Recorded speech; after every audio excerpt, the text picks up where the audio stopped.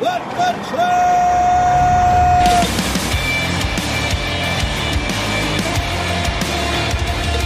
You are listening to What the Truck. Are you ready to truck it? I'm Dooner here with the dude, Michael Vincent, and it feels like Tuesday. It does feel like you're exactly right.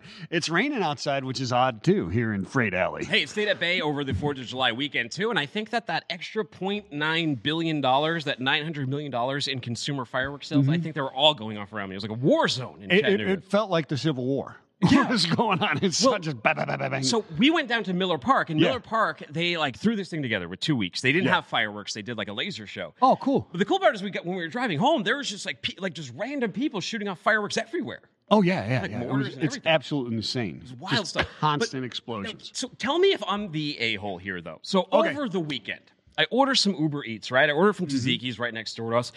Order myself a veggie gyro, my wife a veggie gyro, and a Greek salad. Uber Eats brings it over. I look on the receipt from Tzatziki's. 1 gyro, 1 Greek salad. They don't bring the other gyro. I understand mistakes happen. Yeah. So I contact Uber Eats customer support. I said, hey, I didn't get the gyro. Can you bring me another gyro? Yeah. Like you normally would when you used to call places. And they're like, no, we will just refund the money for the gyro, which is fine. But here's my contention, Michael Vincent. I'm in a worse position than when I initially ordered because now what they really should have done, in my opinion, is waive the delivery fees and the tip, and I'll pay for the gyro. I want it delivered to me, though. Yeah. Now I would have to buy it again and pay the delivery fees again for their mistake. Yeah, I agree. And they're like, we can't do anything about it. No, I think you're in the clear here. Let's be honest. Let's just cut to chase. Yeah. You are a masshole. Yes. In this instance, you're right, though. I would say so. I think you're dead on, man. Because it's no good. The refund does nothing for you. You're out a gyro. I'm out a gyro. How am Yeah. I supposed to get it? And it's like a scam. I got to pay you again those delivery fees that I already gave you, and you didn't render your service. And I get it. There's multiple parties involved in this transaction, Tzatziki's and Uber Eats. But here's the thing: you have your driver. Your driver should cross-reference the receipt before they bring it. And if you don't, you mess it up. Then go back and bring me the gyro. Yeah, that's exactly right. Don't if it was a drone, you could hold it hostage like the Suez Canal, right? Yeah, like the Suez Canal. Good. We'll have some good news about that when we get to the headlines. And some would say freight is like riding a horse. If it feels comfortable, you're probably doing it wrong. That's actually pretty good. It's a little Ted Lasso, actually. I finally started that last night because my Apple TV Plus is going to cancel at the end of the month. So I started checking it out. I made it 1 episode. I haven't gotten fully in. Everyone says how great it is. Ted Lasso. Okay. Apple TV Plus. Yeah. Well, this episode's not brought to you by Ted Lasso, but it is brought to you by Legend Transportation, which has been establishing partnerships through outstanding customer service since 2007. Learn more at Tell 'em Dude. Oh, man, go to newlegendinc.com immediately after the show. Headlines. Headlines are here. They're everywhere. There we go. The Ever Given is finally moving. The ship, it had been impounded for 3 months near the canal city of Ismailia by the Suez Canal Authority, but they finally agreed to terms on this deal to release it. Yeah. They initially wanted the SCA, what they'd asked for $916 million in compensation. Yeah. And included in that, they wanted $300 million for a salvage bonus and $300 million for a loss of reputation. They dropped that to $550 million during the negotiations. The ship owners last week, they ordered $150 million. What they actually settled on is unknown, but what is known is that today the ship started moving. Fraser was my delivery guy, apparently. Oh, Fraser did it? Oh, That's what it says right there. Yeah, okay. Fraser delivered. Fraser, where's the gyro, my friend? where's my gyro? According to the BBC, speaking at a signing ceremony, which is interesting that there was a signing ceremony, SCA lawyer Khalid Abubakar said the authority was committed to keeping the terms of the agreement confidential. I bet they were. In a recorded message broadcast at the event, Yukito Higaki of Mabari Shipping... Yeah, of which Shio Kisen is a subsidiary, said that the company would continue to be a regular and loyal customer of the Suez Canal Authority. Apparently, they thought it was a bargain. What else are they going to do? Out of there? I don't know. All right, so we don't know the deal, so we have to guess. Over, under, $299 million. Over. I'm going under. Are you? I'm going under. It happened pretty quickly since they offered that. Well, the $150. cost of the ceremony and the signing ceremony and the catering that was done, I think, puts it over. I think it was $249, and then they got some Uber Eats with missing euros for the catering. Thanks, Uber Eats. Thank you for nothing. Thanks for ruining my 4th of July. Thank you. So who got the €1 you got? Your wife or you? My wife. Okay. Of course. There you go. I got the Greek salad. Still hungry afterwards. Thanks again. All right, trucking M&A deals are getting bigger. Knight-Swift has taken on LTL. Todd Main's talking about big M&A deals are starting to roll in for the publicly traded truckload carriers after months of management teams saying they would look to deploy their strengthening balance sheets on accretive acquisitions. The fruit is finally starting to shake loose from that tree. Yes, it is. Less than a month after Werner Enterprises announced that it acquired a couple of regional carriers in a $142 million deal with ECM Transport, the nation's largest LTL carrier, Knight-Swift Transportation, made a big splash Tuesday, acquiring less than truckload carrier AAA Cooper Transportation in a $1.35 billion deal. That's right. The deal represents a big divergence for Knight-Swift, which generates nearly $5 billion in annual revenue from its trucking division, logistics, and intermodal segments. Sorry, all three of those, of which truckload represents 80%.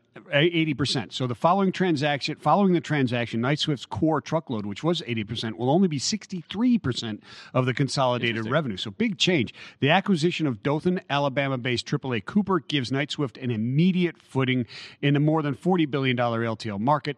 AAA Cooper runs a regional network of 70 facilities and 3,400 doors spanning from El Paso, Texas, to the southern East Coast, along with multiple locations in the Midwest as well. So Deutsche Bank analyst Amit Malhotra, he likes the deal, right? He sees opportunity for Knight-Swift to cross-sell its three offerings, as LTL carriers usually have much larger customer books than TL carriers, so they want the book of business one.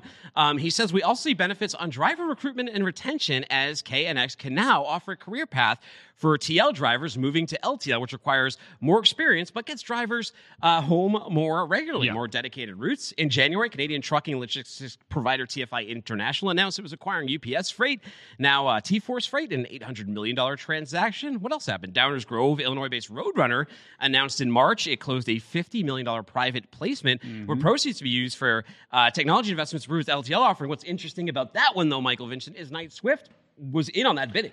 They tried to do that. They tried to get it, and they lost out. That's right. So Amit Malhotra likes the deal. He sees the synergy. But we also have a locker room back there at Freightways, and I've heard some of the discussions going on. Sure. What are the dangers here that are going to make this deal, that could make this deal not work? One, you can't really cross the two operationally. It's very, very difficult to do. I've seen others trying to do it in formal life. They try to do it, and it is very, very difficult thing. Look at UPS. UPS had a difficult time, and they're very, very smart in logistics. Obviously, they've got some strong talent. Keeping them separate is very good, but also crossing those. I've been in a situation before where you have sales reps trying to cross the same, right? And you've got a sales rep who is normally truckload trying to sell LTL and doesn't understand it. One, they can't sell it very well. They're completely different animals. They'll ignore it. What's that? You've been in freight sales. Oh, yeah. Your sales guys, if you don't train them, right? If you don't, they'll ignore it. If your managers, you don't incentivize them, I'll show you the outcome. These synergies won't come together. So it's going to be on Knight-Swift to make sure that this deal consummates and that their people understand the value proposition that's here. In a boardroom, I bet it makes a lot of sense. Let's see how it happens in execution. Different story in execution. It's a big deal. We'll see how it shakes out. Container lines, speaking of making a lot of money, container lines are poised to hit $100 billion in profit. That's right. Greg Miller reports all the experts, not me, all the experts that said ocean spot rates would pull back in the second half. Well, the second half has begun. Not only are spot rates not falling, they're still rising. They're setting new records. Much higher half two spot rates than expected, combined with double-digit gains for contracted rates, will equate to lighter profits on an unprecedented scale. We talked a lot about this to Patrick Berglund last week when we had him on. On Monday, UK-based consultancy Drury predicted the container shipping lines will post aggregate earnings before interest and taxes, that's the EBIT, of $80 billion this year. And then if freight rates surpass expectations in the remainder of the year, they would not be surprised to see that annual profit line cross that $100 billion threshold. Yeah, it's amazing. I mean, it goes on. That's a mirror opposite of the industry's prior long-term performance, right? So McKinsey and Company estimated in a report published in February 2018 that carriers destroyed over $100 billion in shareholder value over the last 20 years, right? And Lars Jensen, CEO of consultancy Vespucci Maritime, commented, In essence, it can be argued that in a single year, the industry will have made up for 20 years of losses. And as you said, echoed by Patrick Berglund, who we had, CEO and founder of Zanetta, we had on last Friday. He was saying, he didn't mince words, and he, said what the carrier's fault was and what the shipper's fault. And he said 25 years of hammering down rates has led to an environment that carriers are more than happy to take advantage of at your expense. Yep. Carriers implemented another round of general rate increases, and I remember when I was doing freight sales, these things would come up all the time, and they would never stick. But now they are, and they're coming every 2 weeks with more on tap for July 15th. Gotta love it. S&P Global Platts daily freight all-kind spot rate assessment for Asia East Coast jumped $1,000 per 40-foot unit on Thursday, the day that GRIs hit to $8,100 per FEU. That's a new record. Asia West Coast FAK assessments rose $800 per FEU. These averages are a little bit hard to look at, though. I mean, a little bit hard to quantify, as Patrick Berglund said. Yeah. It doesn't impact all of global trade, but it impacts a lot of what our type of listeners will be listening to. U.S. East Coast and West Coast from China, that Transpac loop. That's the big deal going there. Yeah. And speaking of Patrick Berglund, he said he was the CEO of Zanetta. He was on our show on Wednesday and Friday, actually. I highly implore you to check both those if this interests you at all. Yeah. He said, if you look at what we're facing now, a holiday season, an early peak season, hurricane season, golden week, idle tonnage of just 1% versus 10% 12 months ago, I struggle to see how this is going to get better in the short term. Yeah, I have to agree with him. And I agree with you. Check out those two shows because Patrick Berglund, he obviously knows his stuff. He really does. All right, you know who else knows her stuff? The Shark Attack. Grace Sharkey, she's a reporter here at FreightWaves. She has been on FreightWaves TV a lot recently. I got to sign her to an exclusive deal so these other shows stop stealing her from me. Grace, what's going on? Oh, I'm doing well. I love that you guys had Patrick on too for a couple of episodes because I got a chance to interview him as well, and he's a really smart guy. And how he built that company was really interesting as well. So I'm glad you guys are a big fan of him too. Yeah. He's a good guy. Yeah. No, if we had a house band guest, it would be him. I mean, there's just nobody more knowledgeable about ocean freights and the rate economy. So those of you who missed it, look up What the Truck Fair podcast player. He was on both Wednesday and on Friday. Don't miss it all. Grace, you've been working on a lot of stuff, and Michael Vince and I, we love to shine a light on what St. Christopher's Trucker Fund is doing. We have a video really quick that shows what TA and Truckers Fund are doing, so let's take a look at it. Hey everybody, John Perchik here, CEO of Travel Centers of America. I've been traveling around the country for the last several weeks, visiting our teammates and our guests, and I'm here to really talk to you about something very important. We're big supporters of St. Christopher's Truckers Relief Fund. We've been big supporters for 12 years, and we have an opportunity for everybody to contribute out there to the benefit of truckers in need. We have our Roundup campaign starting, and what that is every time you come to one of our cashiers like this one here, you have an opportunity to allow that extra change to that next dollar. You can give that to the St. Christopher's Truckers Relief Fund, and we're asking you to please participate like we've been doing for these last 12 years. So please help us out, help those truckers out, and thank you for your loyalty to TA and for all you do. Nice. So they've been doing this for 12 years. Is that right? Yes. Yep. They've been doing it for about 12 years now. And I love campaigns like this because they are, as a consumer, as a driver in this situation, stopping at a travel center, there's very simple to get involved with, just being able to take that spare change and be able to give a little bit back over time. I think people don't realize how much that adds up, right? It was a Shark Tank idea as well, right? To be able to take that change and build that up over time. So I think it's a simple way that people can give back and especially for drivers to support each other. Everyone loves St. Christopher's and they do a lot of really great things for drivers and not just in times of desperate need, but even in terms of their health and getting over addictions like cigarettes, right? Something that is might seem small, but over time when you're a driver and you're just constantly buying boxes at every travel center, and it's a great way for them to give back towards programs that are going to more than likely eventually help them as well. Reese, what's crawling in that terrarium? I thought I just saw something walk by, but I can't tell if it's a pigeon outside your window or what goes on? Yeah, I live in and that's not really a high rise, but yeah, we got some pigeons back there. So they're my cat's best friends. They're probably all hanging out for the lunch hour right now. That's what's happening.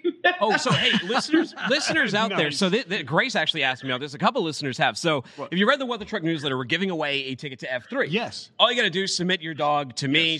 Email to me, tdooner at Picture of your dog, freightwaves.com. not your actual dog. TDOONER at freightwaves.com, or you can DM it to me on LinkedIn or Twitter, wherever you want to connect with me, Timothy Dooner, look it up. But we're giving away, today we're going to show the first litter of pup picks that we got. We got about 18 of them. We're going to have them at the end of the show. And if you send one in, that's all you got to do to be entered into the contest. But Grace said, what about me? I don't have a dog. So I told you, if you don't have a dog, you can either dress up like a dog, take a picture yourself. You got another animal, dress it up like a dog. You could submit that. Maybe we'll pass it off. Just show a little effort. Get a filter on your phone. Yeah. You can get a dog filter on your phone, can't you? And take a picture of yourself. Yeah. We're building. I love those campaigns too, Grace, that are so easy to do. The local stores when they do things for like St. Jude's and stuff like that. It's so easy to say, keep the change. I mean, who's not going to do that, right? Keep the change. Go to TA and tell them to keep the change. Let's support St. Christopher. Yeah. Your article that came out, it was the logbook. It was talking quite a bit about things that were giving back to the community. Another one was Load Smart giving back to the Chicago community. Tell us about it. And I think we have a picture as well.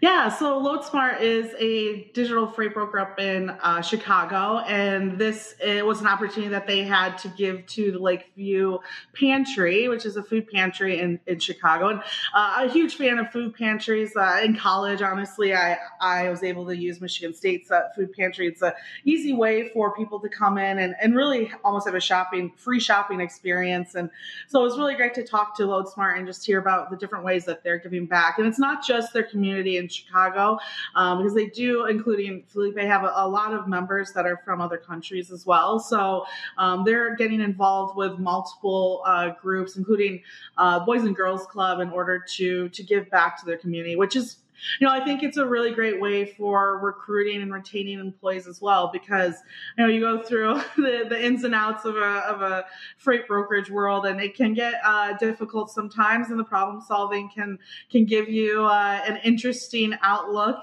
But it's nice to be able to get with your team members and give back to your local community, and remember really what you guys are there to do as a whole organization. So it was really great to see that they're on top of making sure they're giving back, not just in terms of funds, but really time. Time is what really helps these people out. I agree with you 100%. Those team building exercises are tremendous. And it's really nice to see these team building exercises taking this route, right? Yeah. Not just getting together and playing, paintball or something like that, right? But getting behind a common mission that's better for the community. And it's interesting that this is really becoming, it's part of the whole, demand for a good corporate social responsibility narrative, right? I mean, consumers, et cetera, but it's also a key in retaining and recruiting employees. Like you said, at a brokerage house, man, the pressure can be huge, right? So, I mean, this is a growing trend, right, Grace? 100%. It can be huge, and it's great to see the ways that people get involved with these type of campaigns, whether it's getting into teams and seeing who can donate the most food or the most time outside of the office. But I've always been a huge fan of being able to have these like group settings, and especially we're like finally able to hang out with each other and have normal group events within our organization. So to be able to spin it and say, no, let's not just go to a happy hour. Let's not just, play putt-putt or ping pong, whatever. Let's actually get together and help out the community. There's no better way to spend an afternoon. So it's great to see that they're doing this spin on that time back together. Grace, one thing you've been talking about a lot on Transmission, or on Alan Adler's been talking about a lot, we've talked about on this show a ton, is the chip shortage, and now it has derailed Park My Fleet solar car race. This thing is wild looking, too. Let's take a look at the picture of this solar car that got derailed. But tell us the story here. What were they trying to accomplish? First of all, I just want to say I've never been so disappointed, because I actually started showcasing this on last week's logbook on Saturday. And so Park My Fleet has partnered with Charge Across America to help sponsor this group of 3 college students, 2 University of Michigan students and 1 Michigan Tech. And, as a state grad, I feel a way, but it was a really great concept and a super interesting car, right? Like it's definitely not anything. Maybe Elon Musk would be interested in that one. But what was really cool is to see these guys. They started off 2 weekends ago up in New York, and they're looking to go right across America over to LA, about 3,000 or so miles. And they got 760 miles in and ended up having a malfunction. And of course, it's the one thing that even OEMs can't get their hands on. It's a computer chip. So unfortunately, they paused it for now, and they're going to go back. And it sounds like they're definitely going to try again. I think there's another race with multiple different cars and different groups in August. I'm assuming they're going to try again at. But I was really, really hoping to do multiple updates and end it with congrats. They made it to LA, but unfortunately last Friday they came to an end. So, but it was really cool to see a company like Park My Fleet, who does help with car fleets, but also has been offering up trucking parking spots as well, which is a huge issue in of itself. So I love seeing how different organizations can get interesting and creative with their marketing campaigns and who they're sponsoring and what type of initiatives, because this is such a cool one. And it was unfortunate. I was really pumped. I was following them on Instagram, and I was sad to see that it came to an end about a week through. But there's great universities, smart guys. I'm sure they'll get back on the road and get themselves moving here shortly. Now, Grace, tell us, how fast do those cars go? Do you have any of the specs on them? I didn't have the specs on them. The one thing I will say is, in the few pictures and videos I've seen, they were kind of staying into the sideline. So I assume it's not going to go too fast. And they did have a couple of breakdowns prior to this one, so I think they're kind of taking their slow and steady. But yeah, they're going about 100 or so miles a day, so it wasn't anything too crazy. Especially if you a car that had multiple people. Grace? Excellent stuff. Center of the wheel. Center of the wheel. Spin the wheel, make the deal. What is it? What do we got? Here we go. All right, Grace, are you ready? Yes. What is your worst experience with bad neighbors? Ooh, those pigeons. We're good friends. I keep my cat entertained when I'm trying to work. So, unfortunately, not them today. I've been very lucky in my adult life. I've normally lived in houses, and I've had pretty great neighbors. I will say, growing up, I didn't. My childhood home wasn't in the best neighborhood, and I lived next to Everett High School, home of Magic Johnson, and I'm going to give that whole school the worst neighbors. They actually had like out of school lunch. You could go to fast food and stuff like that. And they would take all of their trash and they would stuff it in our bushes, which was a chore that I had to personally take care of at the end of the day. And then it got to a point where my father ended up going to the school and making like a announcement over the loudspeakers that if he continued to see it, he was going to come down there and handle it himself, which my dad's a cuddly bear. I don't know what he was going to do, but and that didn't help it. It still was pretty bad. So I would say that didn't make things better. Yeah, I would say it's fun to live next to a school for the playgrounds, but not for the trash. That's for sure. Well, thank you, Grace. Check out her articles on freightwaves.com and her show Transmission, and her article, The Logbook, on Fridays as well. So take care, Grace. Thanks for joining us. Now, we're going to be joined by Edmund Zagor. He's the founder and CEO of BitOps, or if you heard the theme on the Not Boring podcast, and I'm not sure if that's their official theme, it's like BitOps. Edmund, tell us about that. I love that theme. Was that song written for your company, or was that song written for the Not Boring podcast? So the jingle was actually written by a friend of a friend who, likes making music. And we said, well, procurement and purchasing in big companies, it's not always considered to be the most, musically oriented of the corporate functions. And so we thought it might be fun just to make a jingle about, following a good process to save some money. Oh, sweet. We were trying to play it on the show, but we couldn't get it sent to us in time. But it's really cool if you guys want to check it out. It's an interesting track. But give us the elevator pitch on BitOps. What do you guys do?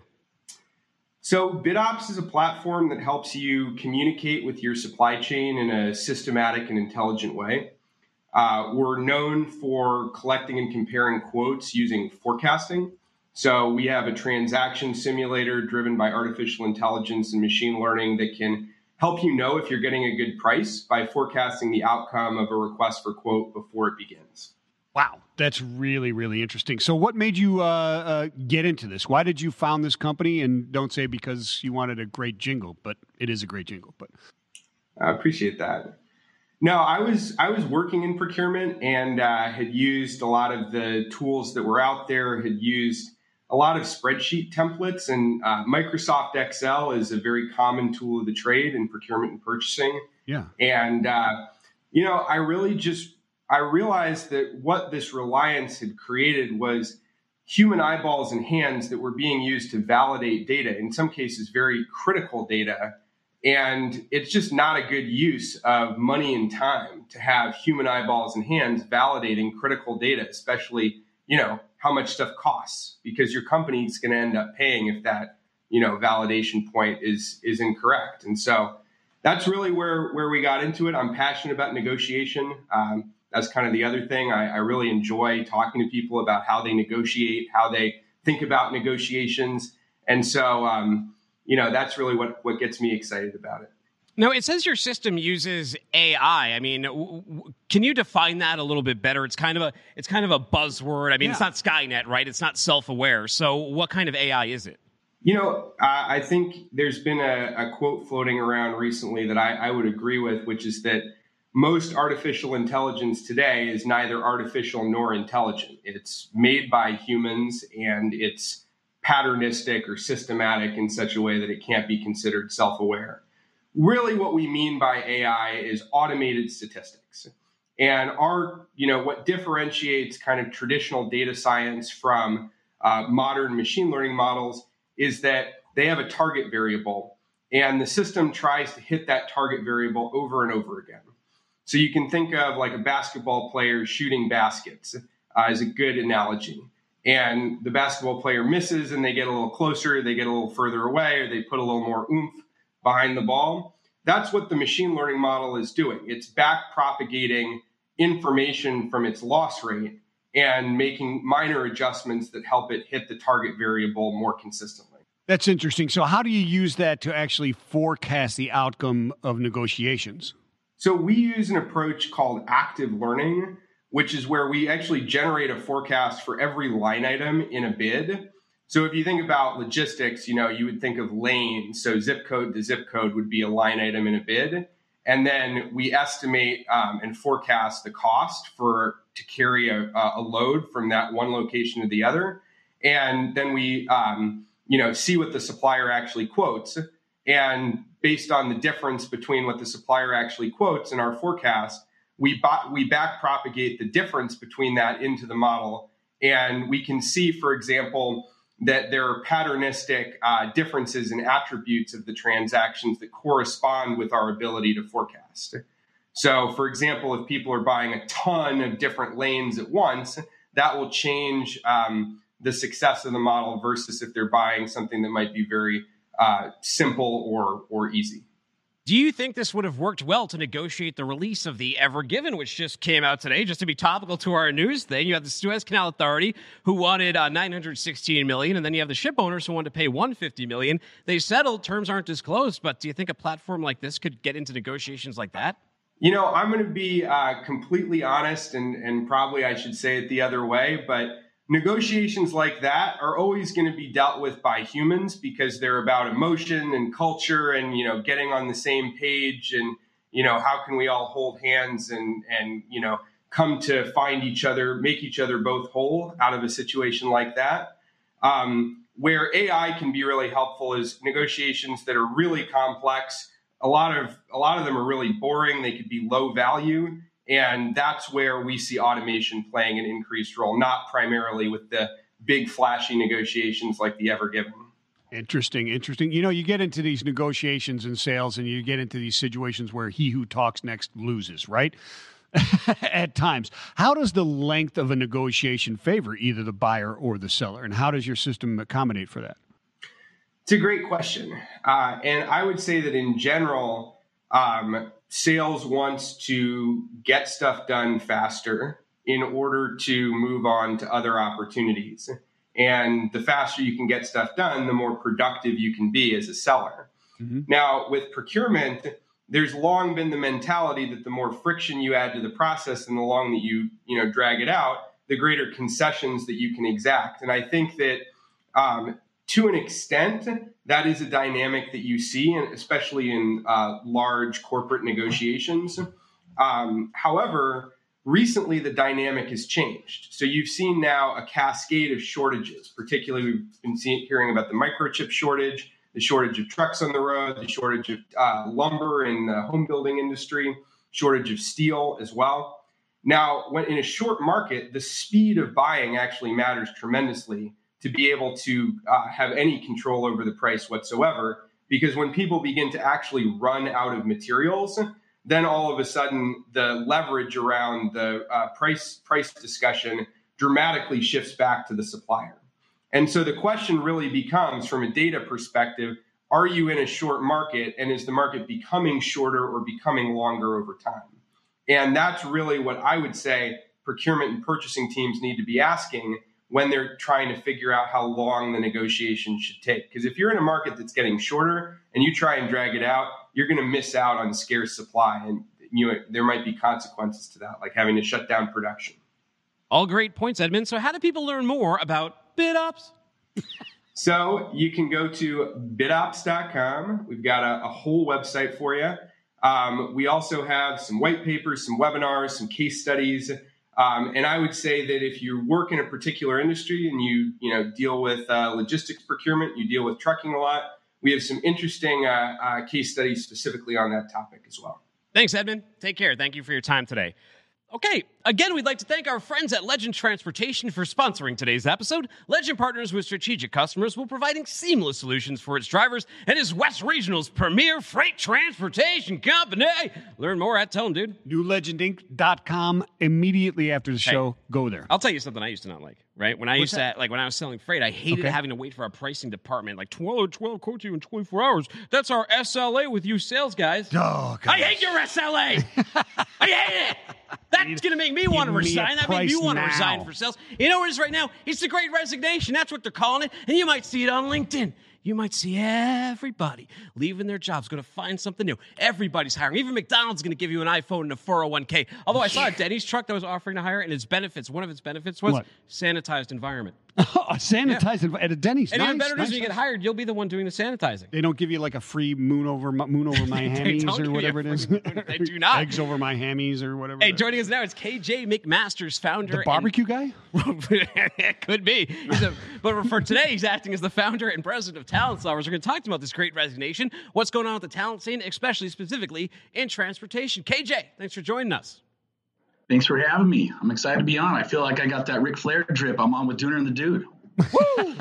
So, are you in Ryan Schreiber's closet now, or Peter Wrenchler's? Where did you guys start out at Carrier Direct in a boardroom? I actually did. I formed the business and I left Tampa. I was working for a third-party logistics company out there called Blue Grace after having left Global Trans to go over there. And I was looking for an office, and they had a conference room. So I rented their conference room when they did their back-end office in Scottsdale. So some of the leadership over there was kind enough to let me do that. Well, so tell us about that. You're working at Blue Grace, and you're like, you know what? I think I could find talent better than our HR department, or maybe you didn't think that. I don't know. What made you decide to found the company? Yeah, I think everyone kind of falls into recruiting. I didn't really think it's a career path. I look at college athletics. I look at it kind of the Army, but I just kind of fell into it at Global Trans, having built their agent program from scratch. And then went out to Blue Grace Logistics. We got our second daughter along the way, so looking to get back to the Western 11. And I thought, what am I good at? I'm good at getting someone to quit their job and do something different, whether it's an agent program franchise or becoming a new FTE at a growing brokerage. So I said, let's put my shingle up on the wall and start a recruitment agency. Wow. Give us the elevator pitch. What does Talent Solvers do?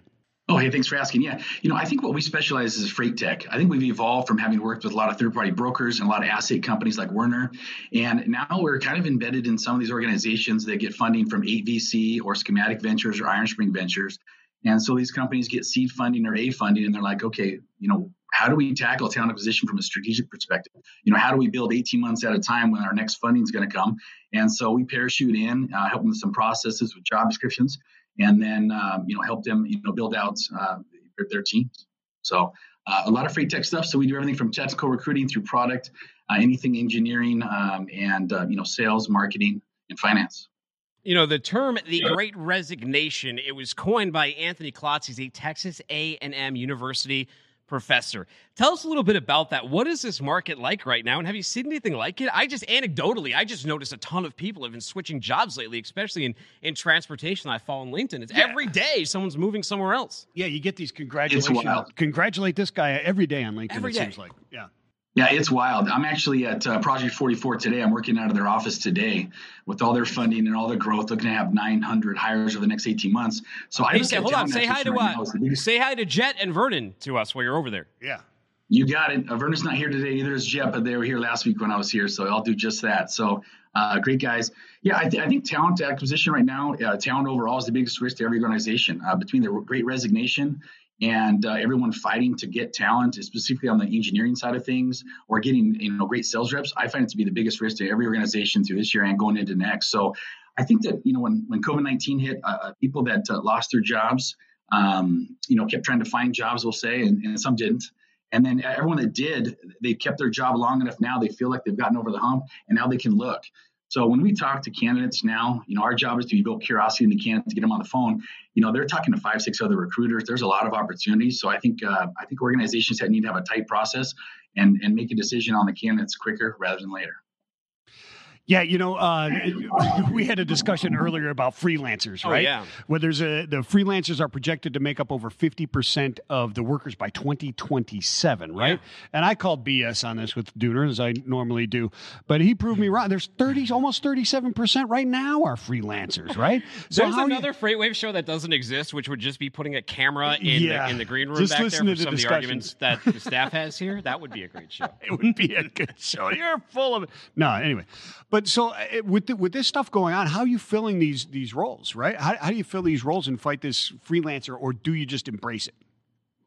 Well, I mean, we got to embrace it, and you got to fight every day. I mean, the reality of posting and getting good talent, like posting and praying, almost like, at a brokerage trying to post a load, I think, those days are over. And I think that you have to have a good brand presence. And you need to get recruiters that are sales executives. I mean, really, you have to hunt to find these people. You have to be a great writer to, like I mentioned earlier, to evoke curiosity in the candidate. And I'm seeing, you talked about freelancers. There's also organizations like, Lean Tech and Lean Staffing are doing a great job down in Colombia. There's a lot of outsourcing going on in the Baltic region and Ukraine.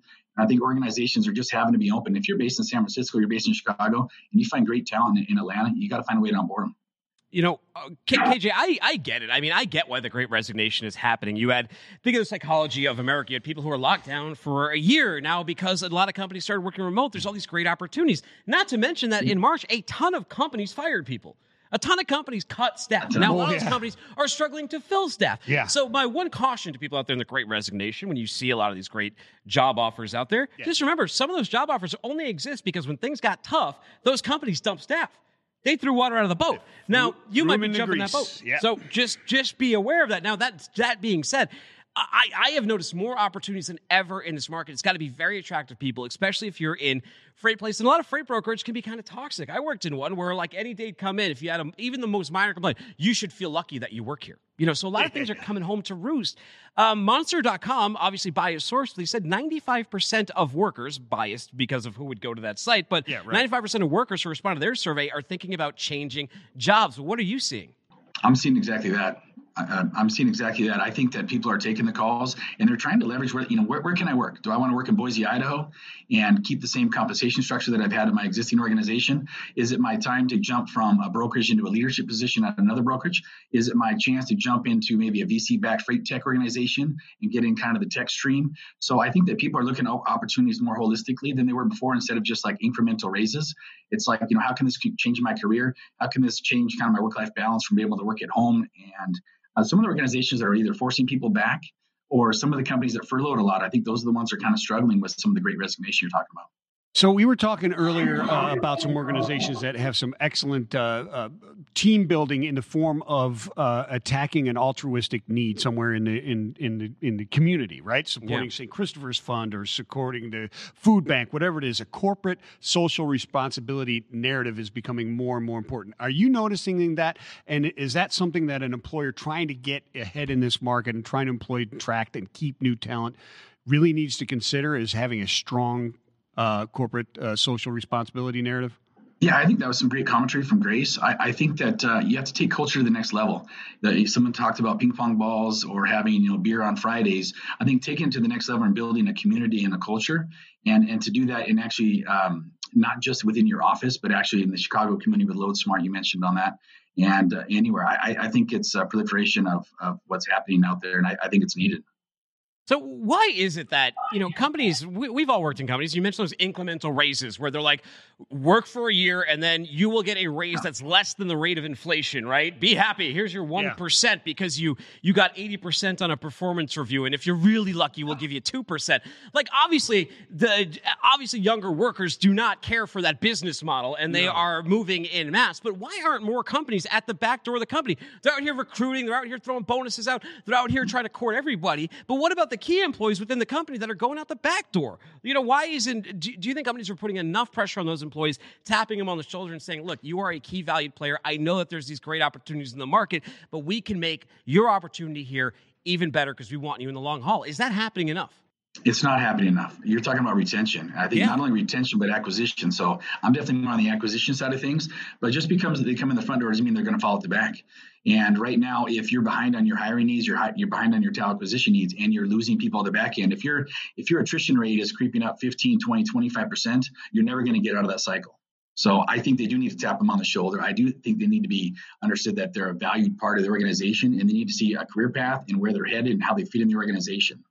And also, these younger workers, they're really looking to learn on the job, looking for more skill sets. And you have to somehow have that talent development within an organization instead of just train them for a week and then go get them tiger. I think you have to have continual development. Yeah, there's companies that try and not promote from within, right? And I've heard this about companies like Amazon, right? Like where they want you to leave and they hire on top of you and on top of you. And you're right, Dooner. You even see now cell phone companies saying everybody gets the deals, new and existing customers, when it was only the new, like the new employee only gets the deals, right there. How does and what should the job seekers be looking for? Not only in the job they're looking for, but if they're going to employ somebody like yourself to find them those jobs, should they be looking at who they're getting as a recruiter to recruit them a job? Yeah, we're not all created equal, that's for sure. I think I even struggled back in 2017 trying to recruit you, Michael, so you might have to look through some old messages there. But you beat me up for missing a call, and deservedly so. That type of thing just can't happen now.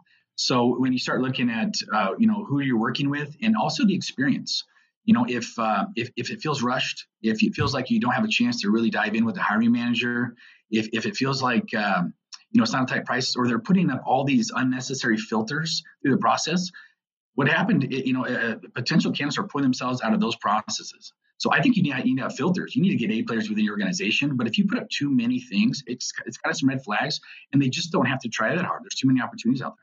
Yeah, especially the way the market's put up. It's like a draft right now. With so many job openings, you can go to any. You mentioned something really interesting there, and it's like I remember the opportunities in freight when I started out in 2005. It was like you could be a broker, maybe you could get a CDL, you could be a driver and stuff. But now you can get into freight tech, you can get into data engineering, you can get into the media side over on FreightWaves. Products is huge.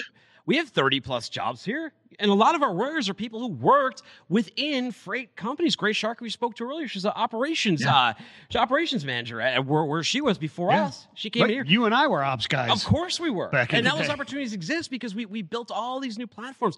But at the same time, they're available to everybody. Right? So what is your advice to employers now to attract and keep employees? Is it just remote work? Because if you look at postings for remote jobs, 457% increase according to LinkedIn. I think it's got to be the mission of the organization. It's got to resonate with the candidate.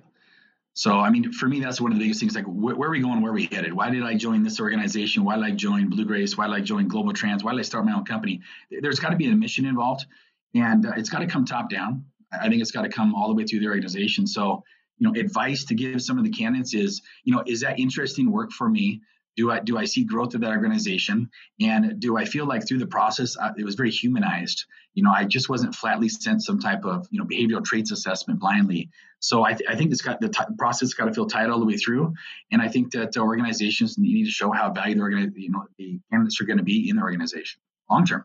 Yeah. So, I mean, we talk about remote work, right? Yeah. And a lot of people love remote work. It sounds great. It sounds glorious. It's a very sexy type of thing to many people. I'm not a great remote worker. Really? No. I love it. I like coming here to the studio, but I like doing all my production in isolation at home. Yeah. Well, I mean, yeah, exactly. I would agree with that as well. But I like coming in here. If I didn't get to come in here every single day, I don't think I would have liked it that much. Is it really that important to workers? We've had the great work from home experiment. Is it going to stick that way, or are you finding candidates want that coming into work and that team feel? I think you got to give them options. I think there's a blend. Me personally, I would love to come in the office every single day, but with what happened last year in my business, I actually bought myself out of my office in River North up here in Chicago, and I didn't renew my office. So my entire organization is remote. We do as much as we can on Google Hangouts. We get together when we can. So that's my business. But I think that there's some companies where maybe they need to come in for a while. They need to get some training. They need to feel the culture and then empower them. Maybe it's 2 or 3 days a week. So, and I think there's some engineers or product folks where they can do everything remote. So I think it depends on the role. I think it depends on the company. I think it depends on the seniority of the employee. I think there's got to be a blend, and it's not going away. KJ, you have any horror stories from the recruiting market? Oh gosh. Yeah. I mean, there's times where some companies just think they're smarter than they are. And at the end of the day, what they'll do with them, I'm not sure you really want to join the organization. I had this one happen recently. Like, I'm not sure you really want to join our organization. It was like the top candidate they could get. It was such a turnoff. And I was like, you just lost the best candidate you could get that we worked on for 6 months. So, there's some other things in there, but that's the most recent one where I was just kind of crestfallen that the candidate lost the job and lost the interest in the job. And, the client lost out on the best talent they could get for that. It was a real tough role. So. Oh, wait, they pulled like what's that sales term? It's like a reverse neg where you try to sell someone on something by making them feel unqualified for it, and they must take this opportunity now. Oh, yeah, they got to do it now. Wow, that'll never coming around. You talked back like, you should feel lucky to work at the brokerage. That attitude nowadays, it doesn't work. So. No, it doesn't. And look, I mean, people always say millennials, but a lot of times they're actually talking about Zoomers. But that attitude just does not get you that far. I mean, you have to value people. A lot of the conversations and sensitivities are completely different. And especially in fast-paced environments, you can offend people very quickly without intending that you're doing it. But in a great market, they can go, you know what? It's very easy for me because most states have made it this easy. We're in right-to-work states. And a lot of times employers had the advantage where, you live in fear that it may be your last day walking through that door. Well, it's that the tables have turned a little bit. And now it's like you got to live in fear that employee is going to walk out the door. Or 41% 100%. Of the workforce. Microsoft has a study that says the Great Resignation is here. This was in Fast Company. A study by Microsoft found that 41% of the global workforce would consider leaving their current employer within the next year. How many companies can afford to lose 41% of their current That's workforce? mind-boggling. That is mind-boggling. I mean, other than trucking, where it's 100% turnover. Well, yeah, we're drivers. Yeah, the other half lives over here in trucking. You know what? We have a couple things we're going to do here with you. First of all, we will, because this will lead into the next thing. So first, let's spin the wheel. Then we'll take a look at his furry friend. So spin the wheel. Perfect. Uh-oh. Spin the wheel. What am I in for? What are you in for? It's the wheel of stupid, my friend. All right, what do you got? Round and round it goes. All right. Where is it going to go? Okay, okay. All right, these guys always need employees. I got it. All right, so here it is. Elon Musk decides to start an all-out war with Jeff Bezos. They are able to use all and every resource available to them. Who wins and why? Ooh, Tesla versus Amazon. Oh, I think it's a layup. Elon Musk is going to win. I think he's going to bore underneath and suck him down, and Bezos won't even know. Oh, he's like a boring company type hole. He's just going to bore him down. He's not going to always come. He's going to come right underneath his mansion, suck him down. He's going to disappear. No one's going to know. So his alter ego is the mole. You're all wrong. How are they going to communicate? Churn off Amazon Web Services. The entire internet is screwed, right? So Bezos can cut out communication. He can set up his own private network so only his armies can communicate. No. But one thing I will say is Musk wins. It will not be that easy anyway, because if you've ever been on like Twitter, right? And if you can insult Amazon all day long, people will cheer you on or they'll ignore it. But if you start making fun of Tesla, right? And it gets retweeted by the wrong person, it gets into like Tesla Twitter, you're going to have like hordes of angry Tesla people coming for you. And I bet those people leave their house once in a while. And I bet that, if this war was going on, they might suit up. They might put that T on. Yeah, that's why I like Twitter more than LinkedIn. I'm with him. Elon Musk wins. The grassroots army is going to come forward and take him out. Well, KJ, since you are our first guest with the dog, we're going to get in our Dog Days of Summer in a minute here. But before we get to that segment, we'll show off yours first. We'll let you go first. Who are we looking at right here? That's Snowflake. Wow. She's a Siberian Husky. She lives up in the woods in Evergreen, and those are all of the bones and antlers she's found on her property. How did she find a spine on your property? Dog right there. Well, I live on some acreage above Red Rocks Concert Venue in Evergreen, so we got her 2 years ago, and she just scours. I mean, she kills everything on the property. Huskies are kind of known for talking more than barking, so when she barks, we know it's something big like a bear or a mountain lion. But she scoured the entire property, found all those bones. Look, there's a vertebrae right there. Yeah, I know. That's what I'm saying. I see a spine. Like Mortal Kombat going on. Finish him. Well, she's Snowflake. a savage. She's a sweetheart, but she's a savage. Hey, look, Snowflake might win you a ticket to F3. It is a 3-day event, November 8th to 10th. So you might need a dog sitter for that one, but we do hope that you win it. And even if you don't, we hope we see you in Chattanooga, November 8th to 10th. Absolutely. At the There's 4 of us coming, maybe one more. Talent Fabulous. Solvers, how do people find your company? Well, they can go to talentsolvers.com, or they can just reach out to me directly on LinkedIn, KJ McMasters. Thank you so much, KJ. Sweet. All right. Take care, sir. Dog Days KJ. Afraid is here. Play the bumper. That's Snowflake. Summer jams. Taking out Dogs a Afraid. dinosaur. It's officially the Dog Days of Summer, folks, and in honor of that, we'll be showcasing the dogs of the people that make great happen. Want to see your best friend on an episode of What the Truck? Simply send me that doggy, right? You have until Tuesday, 7:13, 2 p.m. Eastern time. What's going on? It's a dog I'm like a balloon losing air. It was howling. You have until Tuesday, 2 p.m. Eastern time on July 13th. We're going to go through these. We'll it's not like a dog beauty pageant. We'll just draw a winner out of people who submitted dogs. So again, email tdooner, DOONER @freightwaves.com, or find me on the Twitter, which is @TimothyDooner, or on LinkedIn. Just look up Timothy Dooner. Now let's get to some dogs here, man. There's a lot of trucking Twitter who submitted these. So these are a lot of road dogs here, official road dogs. Sprint 65 says, that's his boy Kramer. He doesn't move freight, but the dog goes everywhere with him every day. He works within the logistics industry. He has an anchored crate he rides in. He has a piece of advice. He said he was rear-ended the other day, right? $25,000 worth of damage was done, but the dog was okay because he was put in the kennel right there. Says he's not preaching, just wants you to know. Protect your dog keep out the there. dog straight. Mr. Cheeseburger. Who's he got? We got his up there. We got this Mr. is Cheeseburger. There is that? There he is. That is. This is Karma, 6-year-old rescue. She's been trucking with me for over 4 years. Been pretty much everywhere. Loves rolling around in the new grass. Loves to stick her tongue out for pictures. That's a beautiful German Shepherd that we're looking at. Trucker Beal Bailey, he's been a guest on the show. He sends me videos from time to time. That's his dog, Shasta. She's been all over the U.S., and she, if you can see, she's right in the back of a cab right there. And I believe that's an Australian cattle dog, if I'm not mistaken. Ooh. An Australian cattle dog from the trucker. Miles J. Vargas, he shares with us Grace Olivia, which he says is named after Benson. I don't know what that Benson and Hedges, what does that reference? Grace Olivia Benson was a captain on Law and Order. Oh. That's all I could find. Right. Maybe deep references into network procedurals. I don't know that one.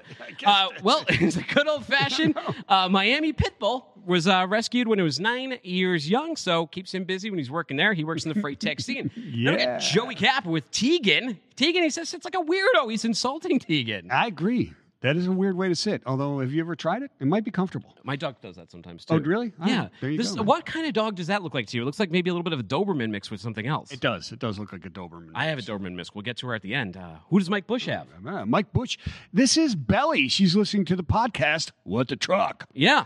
No, she's bored. It says here she's bored because she's listening to a podcast other than What the Truck. Other than What the Truck. So, okay, that's why she's bored. Otherwise, she'd be jumping around excited as hell. Of course. Right? He does say she barks when we're on the air. Oh, all right. Just wait till she hears that. that bumper. Yeah.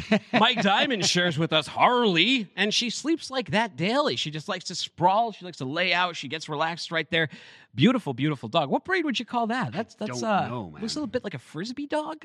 A Frisbee dog? Is Maybe. that an actual dog? I don't Frisbee know. dog? Well, what about Sarah? She's got Sarah's Buckley. good, yeah. Buckley, she says, is the best girl. And look at that scarf. It comes to her from Furberry. Yeah, that's a beautiful scarf. Matches her eyes perfectly. It does. What a beauty. Canada on strike, right? Yeah. This is Maddie. Look at Maddie. Anatolian Shepherd and Great Pyrenees mix. Huge dog. Great Pyrenees. So Man. we had, when I was a kid, we adopted we got a Great Pyrenees as a puppy. And we had it for about 9 months. And they get gigantic. Oh, yeah. I mean, we're talking like 200-pound dog. Oh, yeah. It would do the dishes. It would get up on the sink. It would steal loaves of bread. It would steal... actually, Massive. one day we walked over, it was eating beef stew. It was eating up the beef stew, and my mother still served it to my dad when he got home.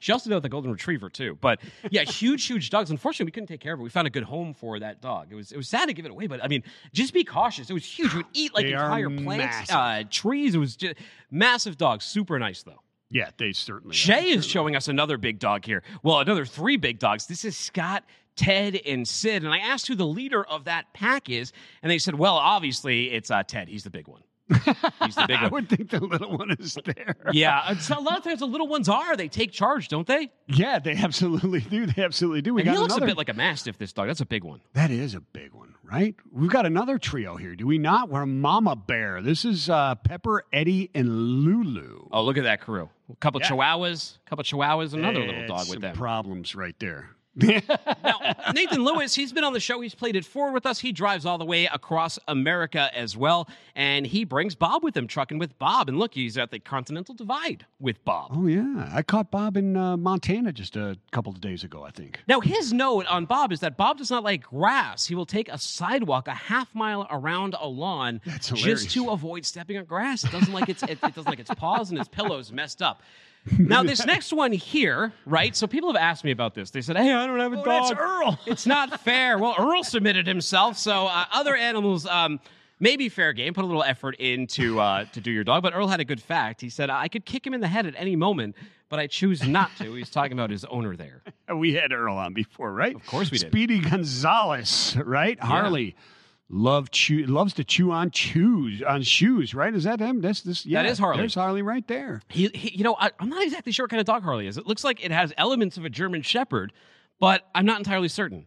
I don't know, but loves the Starbucks, right? What about the Doge Trucker? Doge Trucker, not doing as well as when it was at 70 cents, but still around 25 cents. And if he bought in early, you could afford some doggles for him, like he's wearing right there. That dog's name is Newman, and Newman appears to be a Basset Hound. Right? Oh, wow. Yeah. Well, all right. What is the Doge dog? What is that? A Shiba Inu. Shiba Inu. Yeah. Right? And, Don't your parents have one or something? They do have a Shiba Inu. Right. All right. I don't see him in here yet. What about Billy Big Rigger right here, right? Who is this? Billy Big Rigger. That's Turbo and Diesel. Turbo and Diesel sitting right there. Check them out. Dachshunds, right? Yeah, and legit, right? They go right. Yeah, took up. Well, is that a dog? No, Dachshunds are like no, that's not a Dachshund at all. No, that's not a Dachshund. That's like a Brussels Griffon or something to that extent. Wow. Okay. Look, this is the Westminster Dog Show of Freight right here. Is that a Dachshund? But here's also Billy Big Rigger. And a fact about him, he said, when they got this truck last year, this dog has the only custom-made Freightliner wiener. You're right, that is a wiener dog. Wiener dog, the other one might not have been a wiener. It's the wiener. It's the custom-made Freightliner coat for a wiener dog. So got to be extra long to fill those wiener balls. Never like a hot dog heard them announce the wiener dog as best in show at the wiener Westminster. dog coming in. Why is it insulting the wiener dogs for? Some people like them quite a bit. They are from the German area. Now, final dog here is my own dog. Look at that. She's lounging on the lounge chair right there. Sweet. Beautiful little Pepper. She likes to chill out. What's some facts about her? We adopted her when she's 8 weeks old. She's originally from the South. We adopted her on a puppy ice cream truck, as I like to call it. It's some sort of rescue. We went on find her, and they bring up all these pets, these like mutts that they find around in the South from all the dog breeding, and they bring them up north, and people adopt them. Oh, okay. She's a Doberman Lab mix. Beautiful dog. She's turned 10 this year. Right. I have met her in person. 10 this year. Great dog. She's also been on the ground during every single episode of Freight Waves Insiders. So we're not going to draw the winner today. You still have a few more episodes. So on Friday and Monday, we'll be going through some more dogs. So send yours in to me. All you got to do is submit the dog in there. You want to dress your cat up like a dog? Okay. What if they have no dog? What do they do? You could dress yourself up like a dog, take a selfie, send it to us. That would be funny, too. Tell us a little fact about yourself, right? Put some makeup on. If you work for it, we'll make it happen. You just got to work for it a little bit. You just got to prove you want it. If you missed the What the Truck newsletter, subscribe to it at freightwaves.com/WTT and hear about some bullying in there. Apparently, parents are calling for Alexa to change its name. Yeah, I've been reading about that. It's crazy, right? People just dissing on kids named Alexa. Karens, too. Karens, there's a Facebook group, Karens Against Karen memes coming together. There's a host of shows coming on FreightWaves TV, but you can subscribe to this one by looking up What the Truck wherever you get your podcast, or download the FreightWaves TV app to watch us in stunning, beautiful HD. Find me on Twitter at Timothy Dooner. Find him at Vincent the Dude. Send us those dog pics. Win a ticket to F3. Tell him how to be. Hey, peace and love. Spread it everywhere.